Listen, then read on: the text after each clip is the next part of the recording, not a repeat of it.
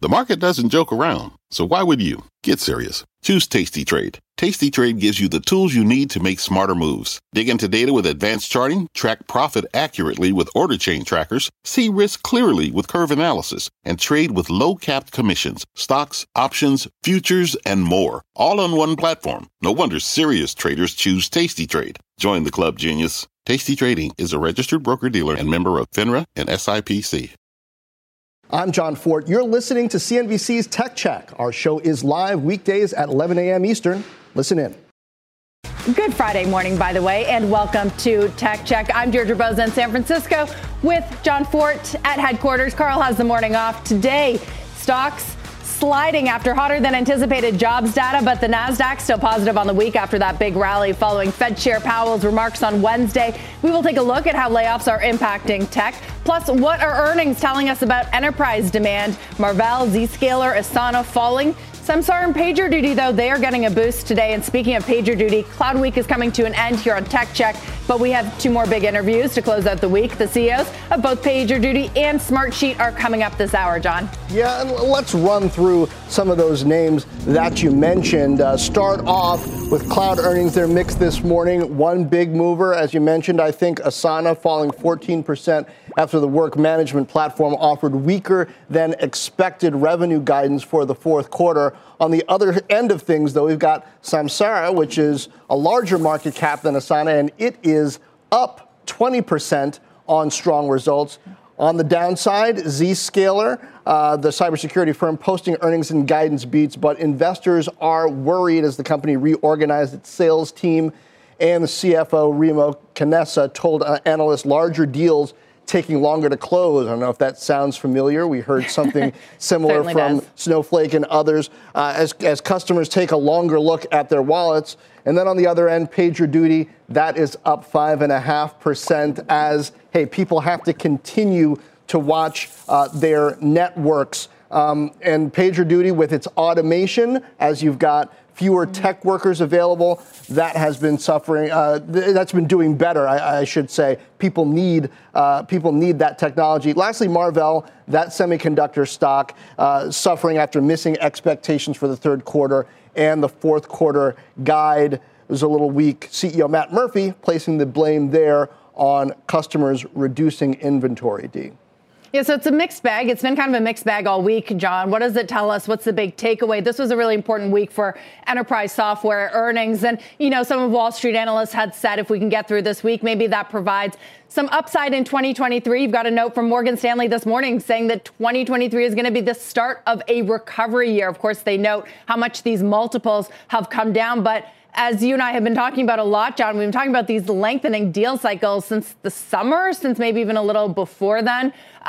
Is it going to get worse yet again in this current quarter? How does that set us up for 2023? I think that's a big question. That's what we've been trying to figure out all week on Cloud Week, speaking to some of the key CEOs. Yeah, I think Bill McDermott, who joined us here on Cloud Week, was one of the first to call out those lengthening deal cycles several months ago. Here's one of my first takeaways from the week, which started in Las Vegas for me, talking to Adam Selipsky, CEO of AWS. It seems to be the purpose-built kind of cloud app-type solutions that solve problems that companies have right now that are doing a bit better. And in today's earnings results, names like PagerDuty and Samsara, I think, are standouts in that category. Samsara's got technology that's used for really logistics, right?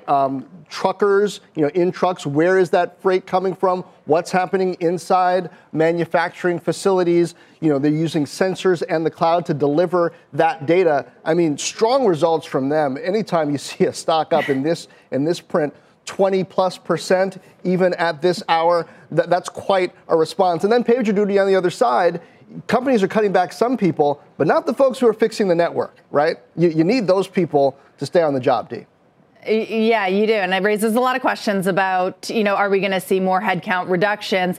Speaking of that, let's turn to the jobs outlook. Of course, it is a jobs Friday, and non-farm payrolls beat expectations in November. The tech industry, though, is still feeling the pain. DoorDash, one of the latest to cut headcount, laying off more than 1,200 employees. It's about 6% of its global staff. RBC downgrading the stock this morning, citing slowing order growth, limited EBITDA downside support. Even Uber outcompeting the company in New York, the brokerage notes. Uber, in fact, is bullish on their own prospects. CEO Dara Khosrowshahi saying yesterday that they don't have any plans to cut staff, though if you remember back to the beginning of the pandemic, they did do some big layoffs then. Joining us now to break down the landscape, the Verge Editor-in-Chief and CNBC contributor, Nilay Patel. Nilay, it's great to have you.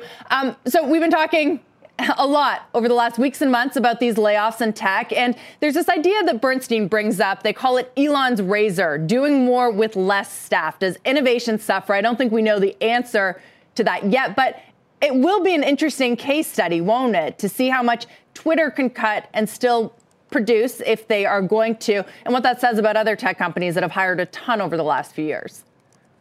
Yeah, I think there's some truth to that. I think every Silicon Valley CEO that I have talked to is very curious to see if Elon's moves at Twitter result in a functional company and what that means for their business. I would note that we have no evidence that Twitter will be a functional company or not. It's still very much and remains to be seen territory. It seems to be more chaotic than ever actually over there. On the other hand, when you listen to the reasoning for these job cuts at DoorDash, at Meta, and others, what you hear over and over again is that these companies bet on long-term secular shifts in the pandemic around e-commerce, around working from home, and those shifts did not turn out to be true. And in fact, we're not bouncing back to 2020. We're bouncing back to 2019 in terms of people going to the office and traveling and spending on experiences. And a lot of that language sounds really familiar from not just before the pandemic, but even a year before the pandemic. And that, to me, feels opportunistic. If I'm going to be really honest with the audience here, I hear that from these CEOs, and I think Mark Zuckerberg saying, we overbet on e-commerce being a long-term secular shift. Yeah, Mark, I don't think you thought people were going to shop from home forever. I don't think you thought everyone was going to work from home forever in the depths of the pandemic, and your business was big enough to subsidize whatever metaverse creation you want to do.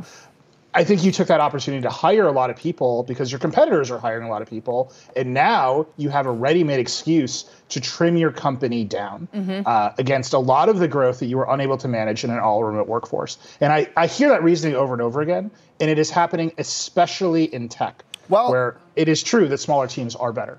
Nilay, though, I think some of these companies, and it's not just Facebook, maybe Shopify too, it's not that they thought that people were going to shop from home for delivery forever, but the omni-channel trend where people order at home and pick up in store or do curbside, it seemed to be tilting more toward less in person. And it seems that that did take some of these companies by surprise, and so they didn't need the degree of ramp up in workers. I mean, we were talking about DoorDash. Yeah, they're cutting 1,250-ish people, but they added more than 4,000 people just in the last year, right? So they're pulling back somewhat, these companies, but not even back to 2020 levels. They're just kind of pulling back to, halfway through 2021 level. Well, no, halfway through 2022 levels, I should say, in some cases at the best. Yeah, I think that's right. And I think a lot of it is, yes, they thought that this omnichannel model would work and everyone would. They basically believe that the convenience of their platform would enable them to grow into other markets. And what they're cutting back to is their core business, right? And the core business did grow. What I don't think any of these companies, DoorDash included, anticipated is that there would be actual competition from the regular experience, right? From going to the store, from going to the restaurant, from just wanting to be out in the world. And that is just, if you look at what is happening in tech in particular compared to the rest of the economy, there was a belief that once people experienced the overwhelming convenience of doing everything from home on a computer, they would never go back, and that you could actually grow those experiences into everything else. And I think what you see in particular with a DoorDash, even with some of the cloud companies you're talking about, is, yeah, we don't have to spend that money. We can go spend that money on other things. Our customers have a wide range of opportunities to spend their money on real life experiences, and all the stuff they're doing on their laptop screens. Yes, it might be more convenient, but it might not be as fulfilling. And so you can't just grow. You can't just eat everything with a SaaS business. Stock-based compensation also important key to this in terms of headcount. A company like DoorDash, Uber, Lyft spending huge amounts on that, again, as they're trying to get to profitability, hinders that a little bit. Nilay, though, let's take a look at succession plans. This has been a theme, certainly over the past few months, and we've seen some major C-suite shakeups. Bret Taylor, the latest, stepping down as co-CEO of Salesforce on Wednesday, handing the reins back to co-founder Mark Benioff. There's Bob Iger returning to Disney after already serving for 15 years as CEO. Even Elon Musk has said that he's not interested in being CEO of any company and expects to find someone else to take over the social media giant over time. Will he find that person? Nilay, why are these companies having trouble picking a leader? Is there something unique about these businesses or about the current leaders in that they just can't let go? I think it's a little bit of both. I think it's pretty hard to let go. And I think notably, the Iger case is really notable because he handed it over to an operator, right? And Chapek got in trouble because he tried to operate what he thought was a finished vision for Disney. And he said, we're going to optimize the finished vision for Disney. And he rolled out a bunch of management speak inside of a creative company and got kicked out. I think the same is actually true for Benioff. Right? Benioff is a visionary. Taylor is an operator. What did he most successfully just operate? A lawsuit against Elon Musk at Twitter as chairman of that board. I think the visionaries realize this is a time of extreme change, and that is when you want to let go the least. Right? That is when you say, okay, I'm the person who understands the North Star of the company better than anybody, and I'm going to hold on to the reins and make sure that even as we change everything else, the culture of the company, the vision of what we make, the soul of the company stays in place. And you hear it over and over again, especially with Iger in his return to the company. He's going to keep a lot of the changes that Chapek instituted. He's going to make sure that Disney Plus gets a lot of inventory. He's going to make sure that the company fundamentally is a bet on the retail consumer. But he is going to reorganize the company around its creatives again. And that sort of in the middle change is really hard to perceive from the outside. But if you're the actual CEO of the company, that's what creates the culture. And I think you're seeing that over and over and over again, that these companies perceive change, especially big business model change or big economic headwind change. And the leaders who created the culture are coming back to protect the culture of the company from operational change. Right. Okay. Before we go, Nilay, let's talk Twitter and content moderation for a moment. When we started the week, Elon Musk was embracing Kanye West and fighting Tim Cook. But now it's Friday, and he suspended Kanye West and is embracing Tim Cook. Some realities there about how a platform really has to operate these days and the eyes that are on these platforms overall, yes? Yeah. I really just want to talk about Disney's org chart for the rest of the time here, but I will happily talk about Twitter and content moderation with you guys. Fundamentally, the job of being the CEO of Twitter or any major social network is being a lawyer. Right? It's deciding what goes up and comes down and what gets boosted and what doesn't get boosted. And Elon is learning that he needs to be a lawyer, not a technologist in this job. And that means politicking his way through his relationship with Apple and the App Store, which has a lot of power over every app, as we learned from a long lawsuit with Epic about Apple's antitrust concerns. And it means dealing with famous anti-Semites now and pulling their stuff down and finding reasoning for it. And what I would point out to everyone is that Elon's stated reasoning for suspending Kanye West indefinitely doesn't make any sense. I do not think there should be Nazi swastikas on Twitter. I think they should all come down. I don't think there should be Nazis on Twitter. But if you're going to pull them down, you need solid reasoning. And the reasoning that Elon gave was this tweet was an incitement to violence. That doesn't make any sense. And it really isn't actually a rule that Twitter has. They have all these other rules that you could use.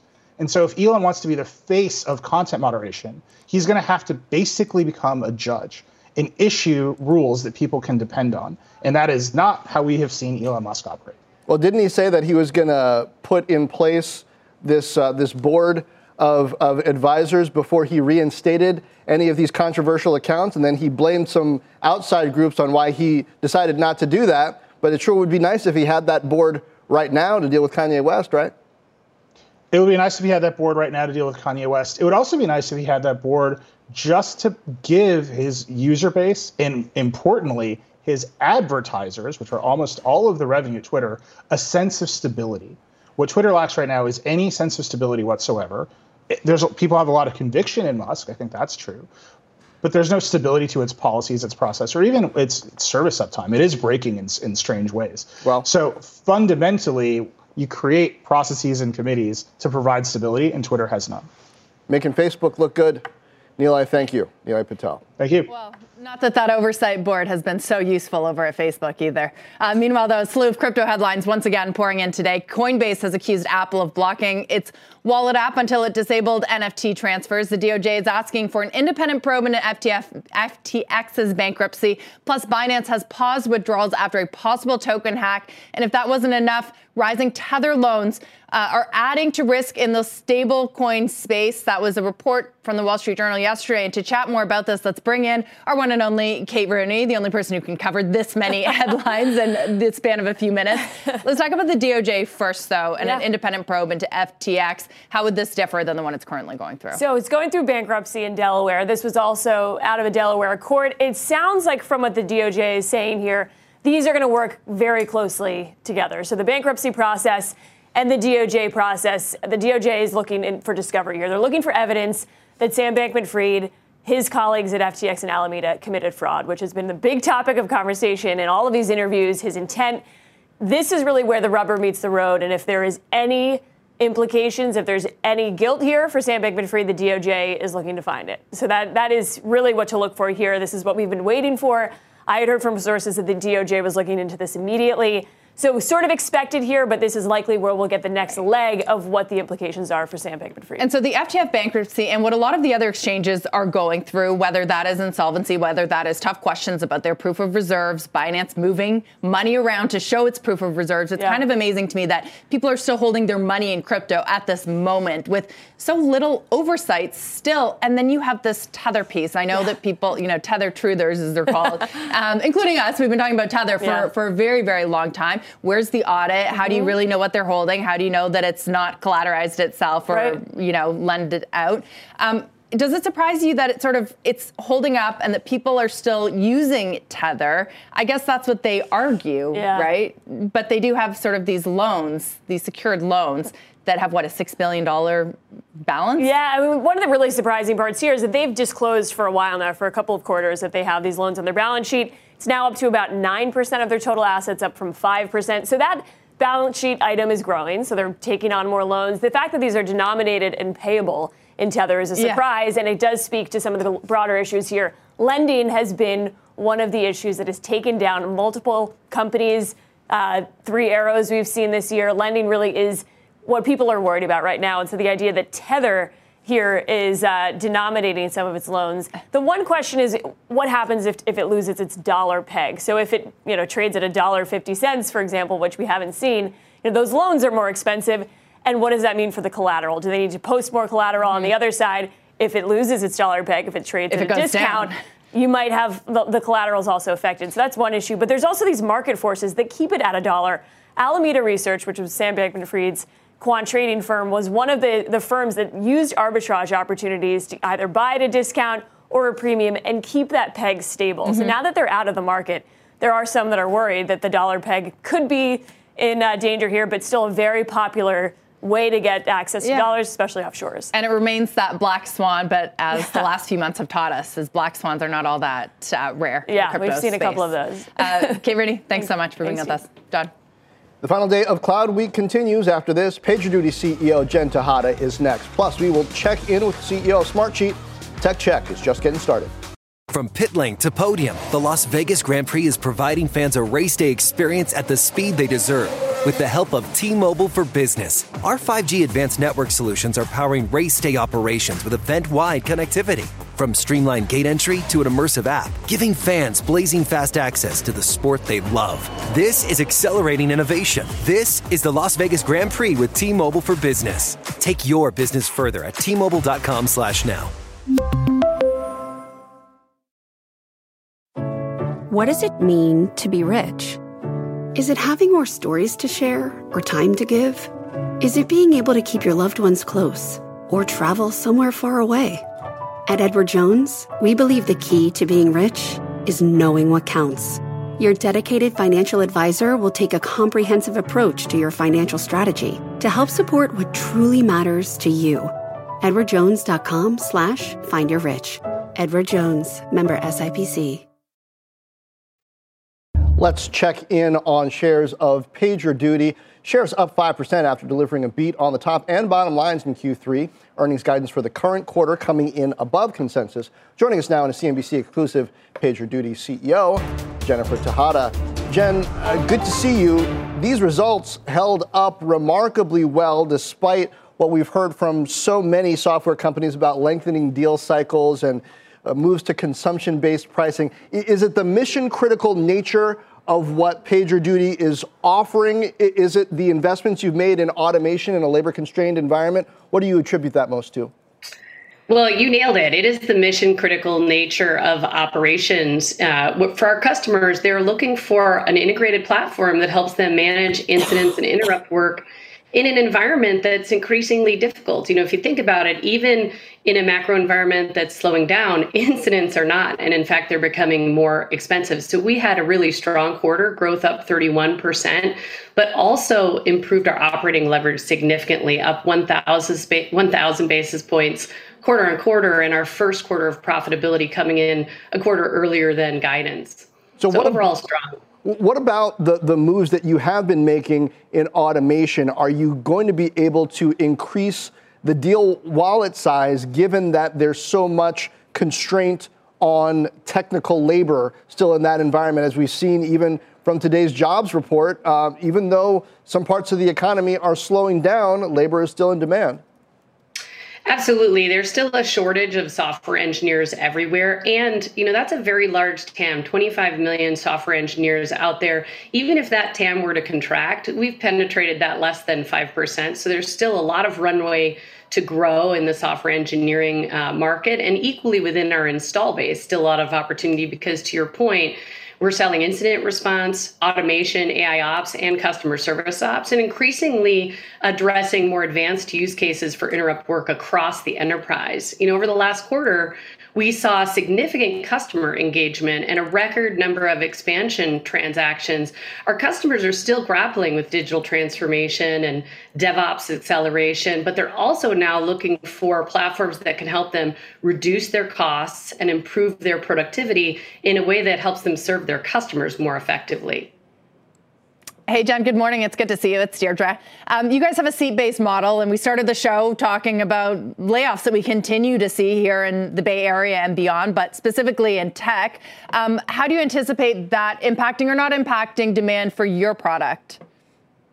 Well, while we think the macro environment is a headwind for our business and just about every business out there, we have a very diverse customer base. So the tech industry makes up less than a third of our total ARR. And what I've seen in the tech industry is, again, companies protecting their software engineers because they are a scarce resource. It's still very hard to come by great tech leadership and great software developers. And again, even if that headcount started to contract from a growth perspective, we're still not wall to wall in most engineering organizations. There's still a lot of underpenetrated TAM just within our install base for us to go after. So we think there's still a tremendous growth opportunity. And given, the work that we're doing to continue to improve operating leverage at roughly the same rate we have over the last couple of quarters, we expect to be a durable, balanced growth company that will emerge from, this more difficult environment even stronger. What's your approach to profitability now? You hit non-GAAP EPS of, it's positive 3 cents. Versus consensus expected to be less. A lot more investor focus on profitability these days, but you've also got clearly some growth wind still at your back. So where do we go from here? Well, this has been a long-term program for us to achieve balanced growth. So over the last several quarters, even years, we've been looking for ways to sustainably reduce our cost structure and improve our ability to continue to invest in important innovation projects, AI ops, automation, customer service ops, and more recently, flexible workflows, which allow our customers to apply PagerDuty to different types of interrupt work, both within incident response and beyond. It's also enabling us to continue to invest in growth capacity, and we've been very disciplined about capital allocation rather than pulling headcount growth forward over the last couple of years. So we see ourselves in a very good position controlling the controllables. Even as the macro environment, continues to be volatile, we expect to continue to perform well. Now, having said that, I don't have a crystal ball. I can't see into the future. But what I do see, again, is very strong engagement from our customers, a team that is executing incredibly well. And frankly, we're in a space where we're solving critical, urgent, relevant problems with very high ROI and fast time to value, which is much more attractive to our customers than, multi-year deployments and very expensive solutions. We've even seen some wins where we're consolidating other niche players by having an integrated platform that combines incident response, AI ops, and automation. Right. Well, now would be a great time for a crystal ball. If anybody's got one they want to send me, I'd love to have it. But right now, PagerDuty up about 6% after that earnings beat. Jen, Tejada, thank you. Thanks. Great to see you both. And on a programming note, a big week of Pro Talks closes out today, 3 p.m. Eastern. Evercore's Mark Mahaney joins our own Christina Partsinevelos with his top internet picks. Scan that QR code right on your screen to join that conversation. We'll be right back. Hi, I'm Ben. I suffer from a condition called writer's block. It strikes when I'm at work. That's why I choose Canva Magic Write.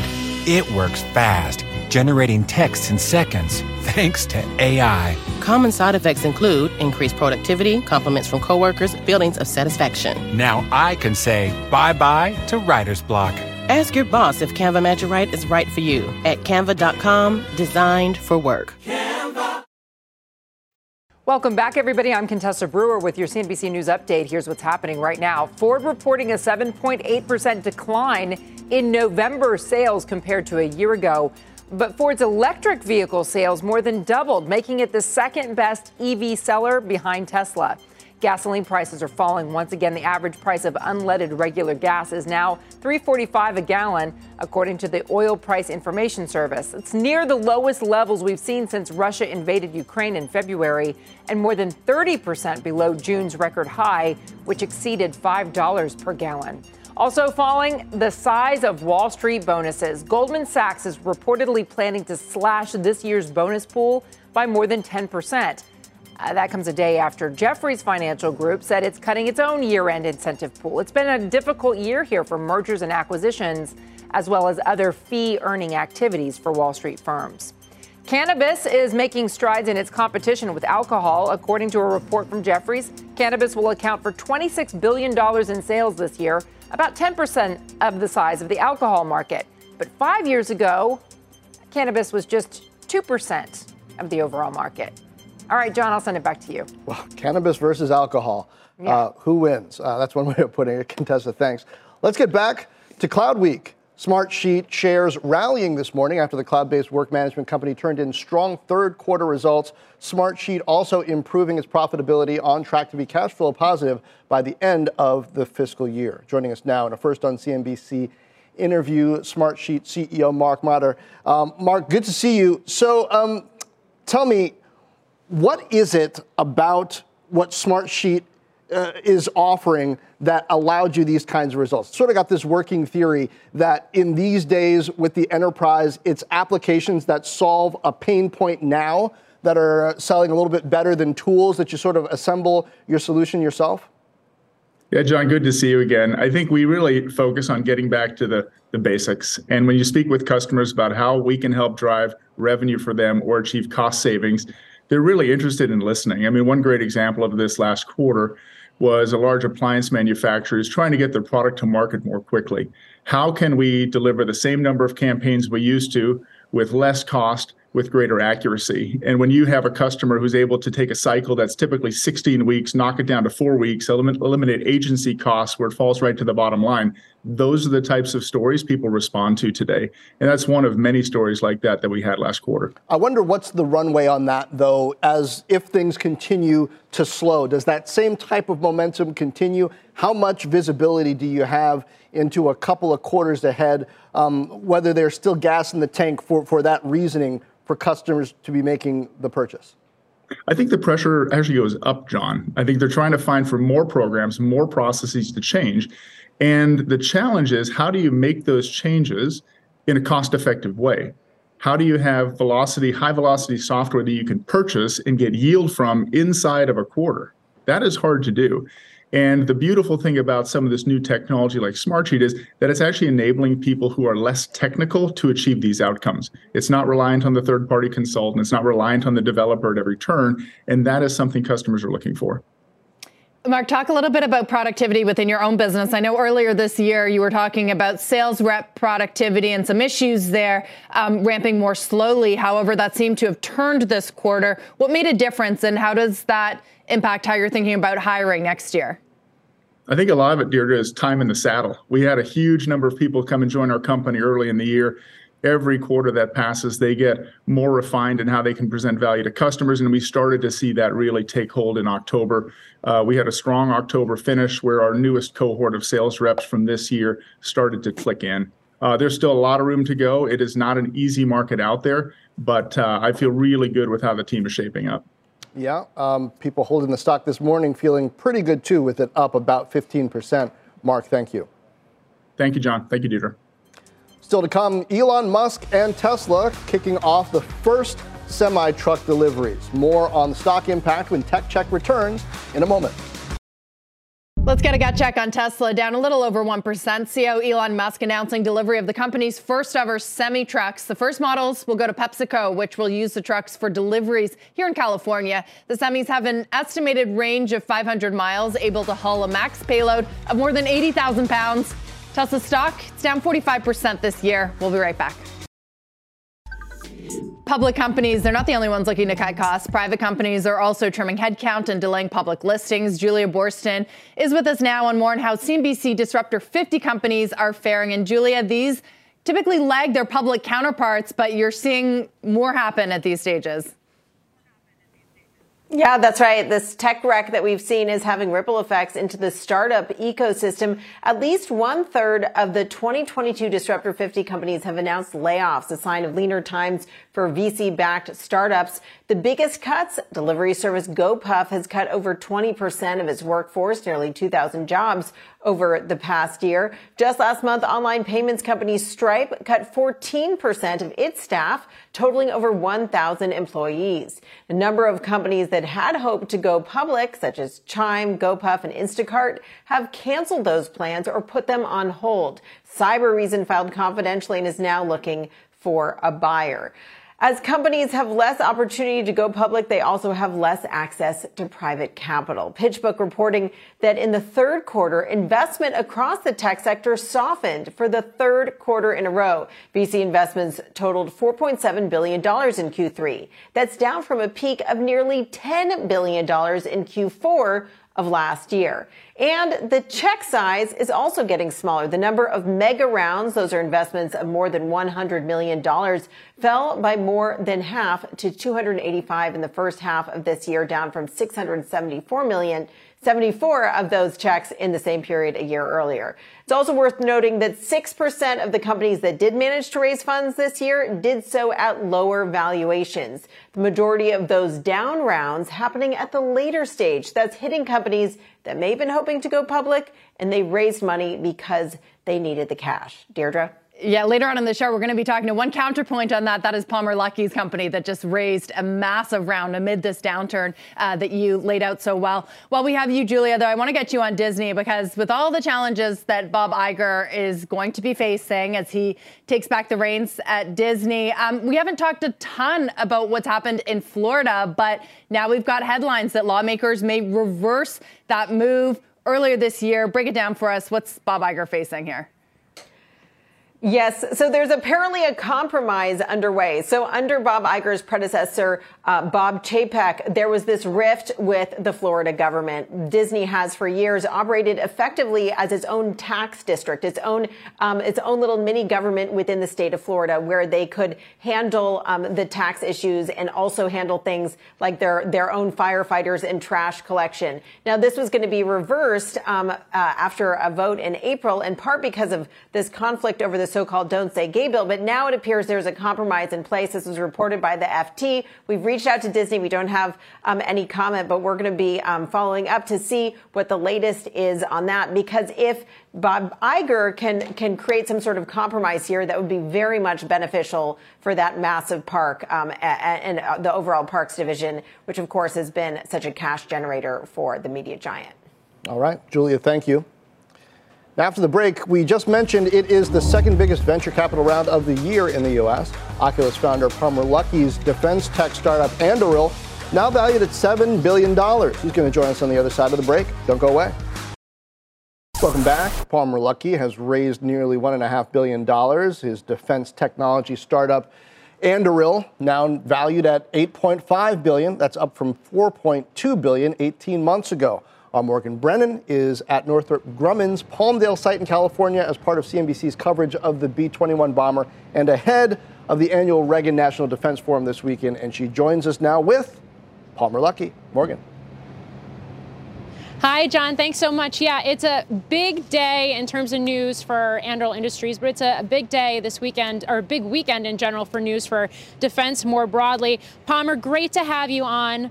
Congrats on this new funding round. It comes on the heels of what's been a pretty busy year for Anduril. You've had some high-profile contracts awarded, particularly around your counter-drone technology. You've expanded into Australia as a market, and you've expanded into what are essentially robot submarines. What does this new capital enable Anduril Industries to do now? Well, we're going to keep doubling down on all of the same products that we've already been building, but we're also building a lot of new products. So across air, land, sea, subspace, or subsea and space. And some of these are things that we've been working on for years that we're just able to, really reinvigorate our development on. While a lot of other tech companies have been laying people off, we've been accelerating our hiring, and that's what we're going to be using most of this capital to do. Go out and hire great engineers who want to work on national security problems that matter. So how does that speak to the growth that you're seeing at Anduril right now? The fact that at a time where many tech companies are cutting costs, you are expanding and you are able to bring in capital and nearly double your valuation. Well, I think that if you look at national security, it's the most important industry in the world right now. While a lot of other industries are really struggling, we're seeing that the future of warfare is going to be defined not by these traditional systems that are very exquisite, very expensive. There will always be a place for those systems.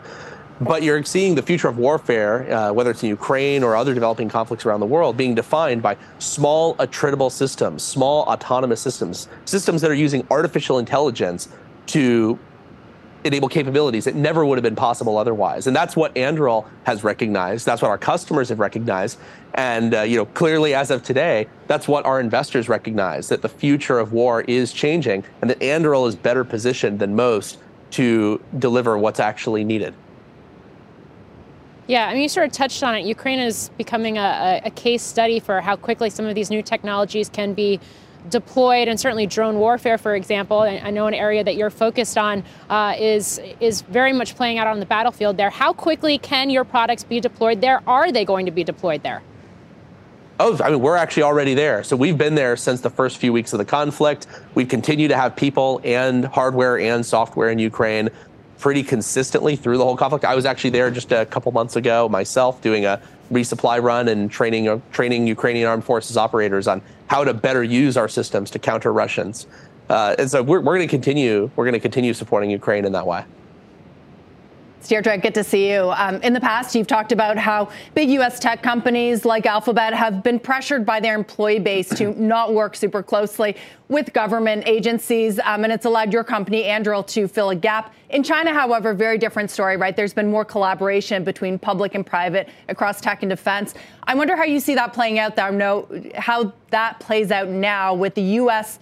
export restrictions on high-performance chips. How is that going to affect the development of defense technology in China?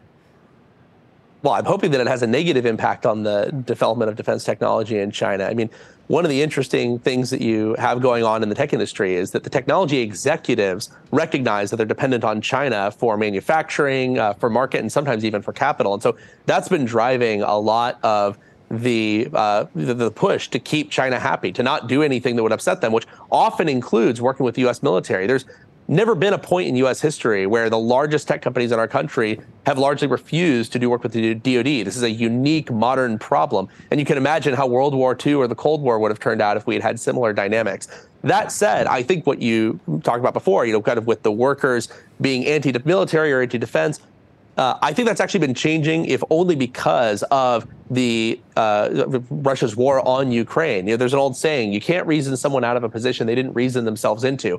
Well, the war in Ukraine has given a lot of tech workers an emotional reason to all of a sudden understand the importance of deterrence, the importance of the United States and our allies having better weapons than Russia and China. And that's a really good thing that's come out of this very bad war. Yeah, it's such a key point you make, Palmer. And the other side of this equation, and something that will come up at the Reagan National Defense Forum this weekend, and has for many years now at that forum, is this idea that the DoD is looking to cut red tape, cut bureaucracy, bring in more startups, more small businesses to the fold, be able to encourage the development of these new technologies and their rollout and into the hands of warfighters more quickly.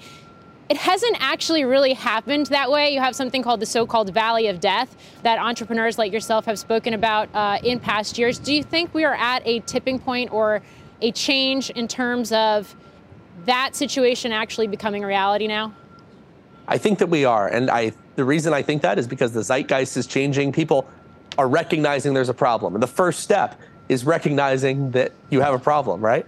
I think that a lot of people in Congress, the people with the power of the purse, are recognizing that they need to change the incentive structure, and they need to make sure that these new technology companies working with DoD can be successful, that the government can be seen as a reliable customer, as a fast-moving customer. And you're right, it hasn't really played out just yet, but I'm optimistic that it is, and I think the success of Anduril reflects that. We're not hoping that they become a nimble customer. We're not hoping they one day adopt advanced technology. That's what all of the contracts that we're working on right now, they have been working with us. They have been awarding us contracts. And I don't think that that would have been the case 5 or certainly 10 years ago. We're doing well because they recognize that autonomy is going to define the future of warfare. All right. Palmer Luckey, founder of Anduril Industries, thanks for joining us today on the heels of this latest funding round and a nearly doubling in the valuation. And guys, as I just mentioned, the Reagan National Defense Forum kicks off later today. I'm headed over to Simi Valley for that. We're going to have all kinds of interviews. We're going to be bringing all kinds of sound and information come Monday as well. It is a who's who in terms of defense officials, defense CEOs, lawmakers, and even some VCs and other high-profile investors as well. So much more to come. Yeah, Morgan, we look forward to all of your coverage, which has been great so far. Thank you. And if you missed part of the show, don't forget to follow and subscribe to our podcast to listen anytime, anywhere, wherever you download your podcasts. Tech Check is back in just a moment. One more thing before we go. Our annual Cloud Week on Tech Check comes to a close today. From AWS and ServiceNow to PagerDuty and Smartsheet, here's a recap of our most weatherproof week of the year.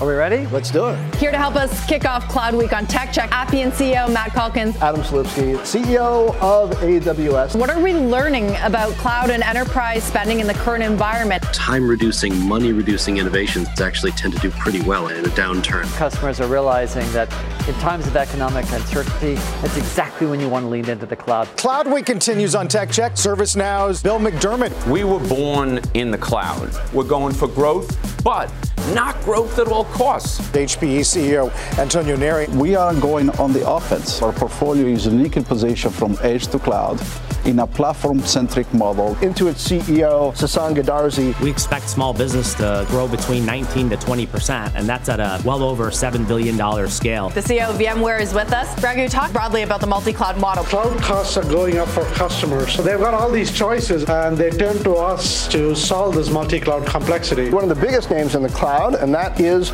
Microsoft. Customers are looking to optimize their IT.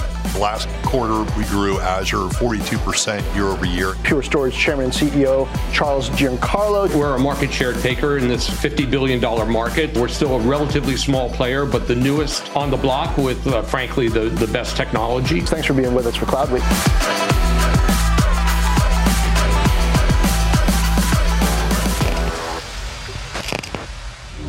Dee, I don't know about you, but solving problems in the near term and delivering cost savings, the cost savings, Smartsheet, Pure Storage, the problem solving from PagerDuty, for example, Samsara, who I'm going to talk to pretty shortly after the show, that seems to have shown up both in the messaging from these CEOs and the results we got.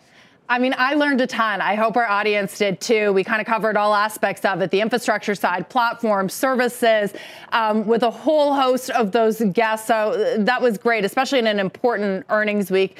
John, did we answer the question? Are we in the early innings? Are we out of the early innings? I think the answer is it's complicated, right? For some, yes, but there's still so much more to do as so many companies move their workloads. Well, Adam Selipsky at AWS argued that there's still a lot more growth to come. Even though there's been a migration to the cloud that's begun, it isn't necessarily even a third of the way done. You've started the migration, but you haven't moved all the apps. So we'll see. I will note that Carl the Fog, our own cloud in San Francisco, joined us in full force yesterday. Have a great weekend, everyone. You've been listening to CNBC's Tech Check. You can always catch us live weekdays at 11 a.m. Eastern. From their innovative practice facility to unmatched views from the fairway, the PGA of America is helping lower scores and elevate fan experiences with 5G solutions from T-Mobile for Business. Together, we're using AI-powered analytics to expand coaching tools and bringing fans closer to the pros with 5G connected cameras. This is game-changing innovation. This is the PGA of America with T-Mobile for Business. Take your business further at T-Mobile.com/now.